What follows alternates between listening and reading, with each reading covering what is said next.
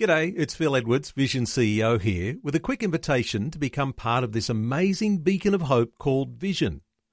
Together we can put our love into action to help people of all kinds build or rebuild their lives on the truth of God. Please consider the part you can play during our upcoming Visionathon appeal, remembering that it's your support that makes Vision possible, including this podcast.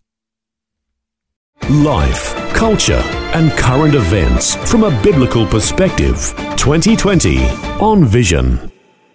It has been an interesting month, this month of September, because we've had some reflection this month on 3 of those Old Testament biblical feasts that are celebrated on the Jewish calendar, and reflecting on what they might mean for Christians as we look at what's coming in the end of the age.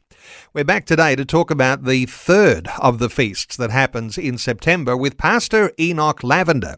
He's made Hebrew and Jewish studies his focus. He writes articles about current events. He's pastoral leader of Shalom Israel and serves on the board of Teach All Nations, the ministry of Dr. Kameel Majdali. Pastor Enoch, welcome back to 2020. Thank you, Neil. It's good to be here again. Enoch, we covered the Feast of Trumpets and just a short while ago, of course, the Day of Atonement. Let's talk about what we might even say is the culmination, the Feast of Tabernacles. Give us some insights into what happens at the Feast of Tabernacles coming up September 21st through the 27th. So the biblical commandment regarding this day that was given to the Jewish people is that they are to rejoice in a 7-day celebration, and then to include everyone in their community for this time of rejoicing in the harvest, rejoicing in God's provision, rejoicing in God's goodness. And the Jewish community then took this commandment to rejoice very, very literally. So they describe during the days of the temple that their eyes saw no sleep during this entire week, because the celebrations, the festivities, the joy, the laughter, the singing, the praises to God would just be non-stop in the temple, 7 days. They even say in their own writings that one who did not see the joy of this celebration had not experienced true joy in their lives. So all of Israel will be commanded to come to the temple at this time to celebrate before God's presence. And they'll be singing songs from the Psalms. They'll be celebrating. Some will be throwing torches and juggling with torches. It will be just a very dramatic but amazing scene in the temple. And the light coming from the temple would literally fill up and be seen from afar, fill the countryside all around, as giant candlesticks were lit up to light up the temple and to light up the whole area around. So it was a very special and unique time in their celebration, and so much joy coming out of this, in huge contrast to the very sobering message of repentance that we heard just in the previous celebration. Enoch, we know that a tabernacle actually is a tent. Do people in modern Israel still actually take that very literally and live in tents for the extent of the 7 days, or is it more symbolic these days? It is taken very literally. The way it is interpreted is that you should be staying outdoors in a flimsy protection. So like a little hut, not necessarily a tent. It should have some walls, but it would have like a bit of lattice work over the ceiling. So you can see the stars as you're sleeping there, and you're praying it's not going to rain because the water will come straight through. But everyone is then spending time outdoors in these small, well, they call them booths or tabernacles. And it's a time then of really rejoicing before God. So it is taken very literally, and the community loves to do it. It's a lot of fun for young and old. What about this idea of being joyful, being the central feature of the celebration? Does that mean everyone puts their misery aside for that week, or do people in their own hearts, in their own lives, prepare to put aside all of those things that might make you pretty grumpy, and you're actually going to be determined to be joyful during that time? I mean, can you legislate that? Can you say you're not allowed to be upset or miserable? You've got to be joyful? That's a great question, Neil. And actually, during one of Israel's hardest times, the Holocaust, that was the question that was debated in the concentration camps, saying, how are we to keep this commandment? How are we to rejoice even right now in this time?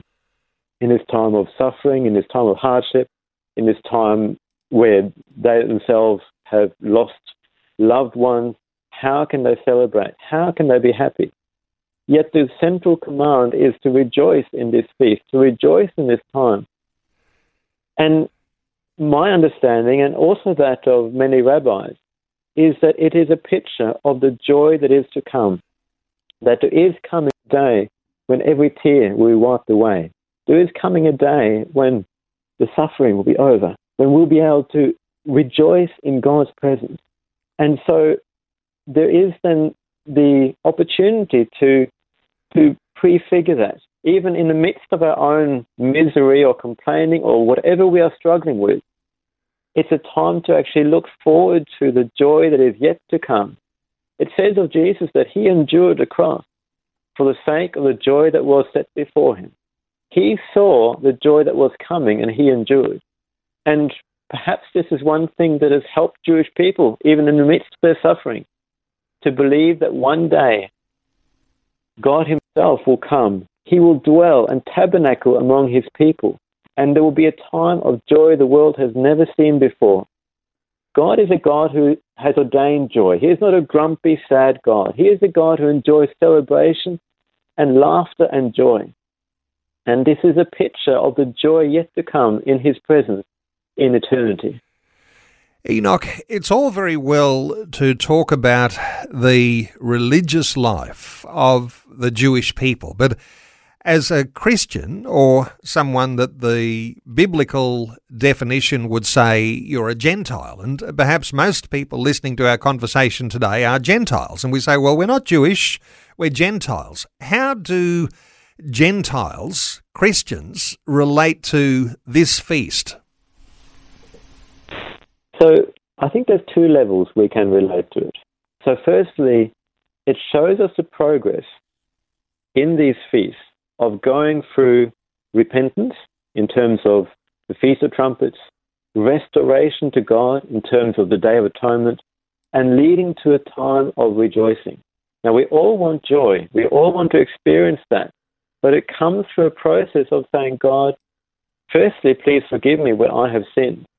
And as we come to God, as we pour out our hearts before him in that humble way, we can be led by him into a time of joy.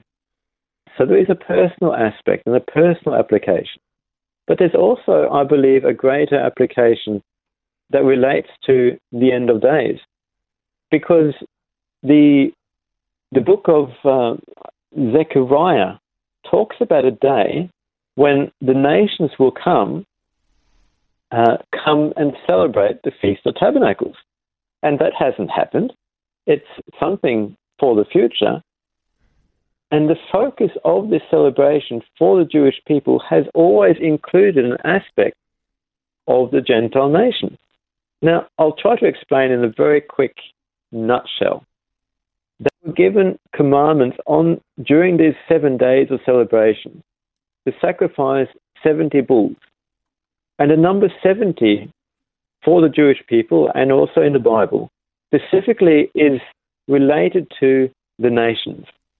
So we read about the sons of Noah. There were 70 of them, and from there we get all the nations today. And so when you see the number 70 in the Bible, it prefigures all the nations of the world. So during this time of celebration, during this time of rejoicing, there are all these sacrifices happening on behalf of the nation. Now, Israel was called to be a holy priesthood to God. They were called to be priests to him. Yet they fell. They fell away from their role. They fell away from their part. But there's coming a day when they will be restored. And I believe that relates to the Day of Atonement that we've spoken about, this day of them humbly calling out to God. And as they are restored, suddenly they enter into a time of joy and a time of giving sacrifices on behalf of the nations, praying for the nations to be restored to God. Because true joy comes in heaven as people repent, as people turn to him. And so this joy of this celebration, I believe, relates to the world, all of us coming back to God and the nations entering into his presence and him dwelling among his people. So that's my very big picture view of this very unique time of rejoicing on the Jewish calendar. Well, a feast that is coming up on the Jewish calendar, September 21st through the 27th.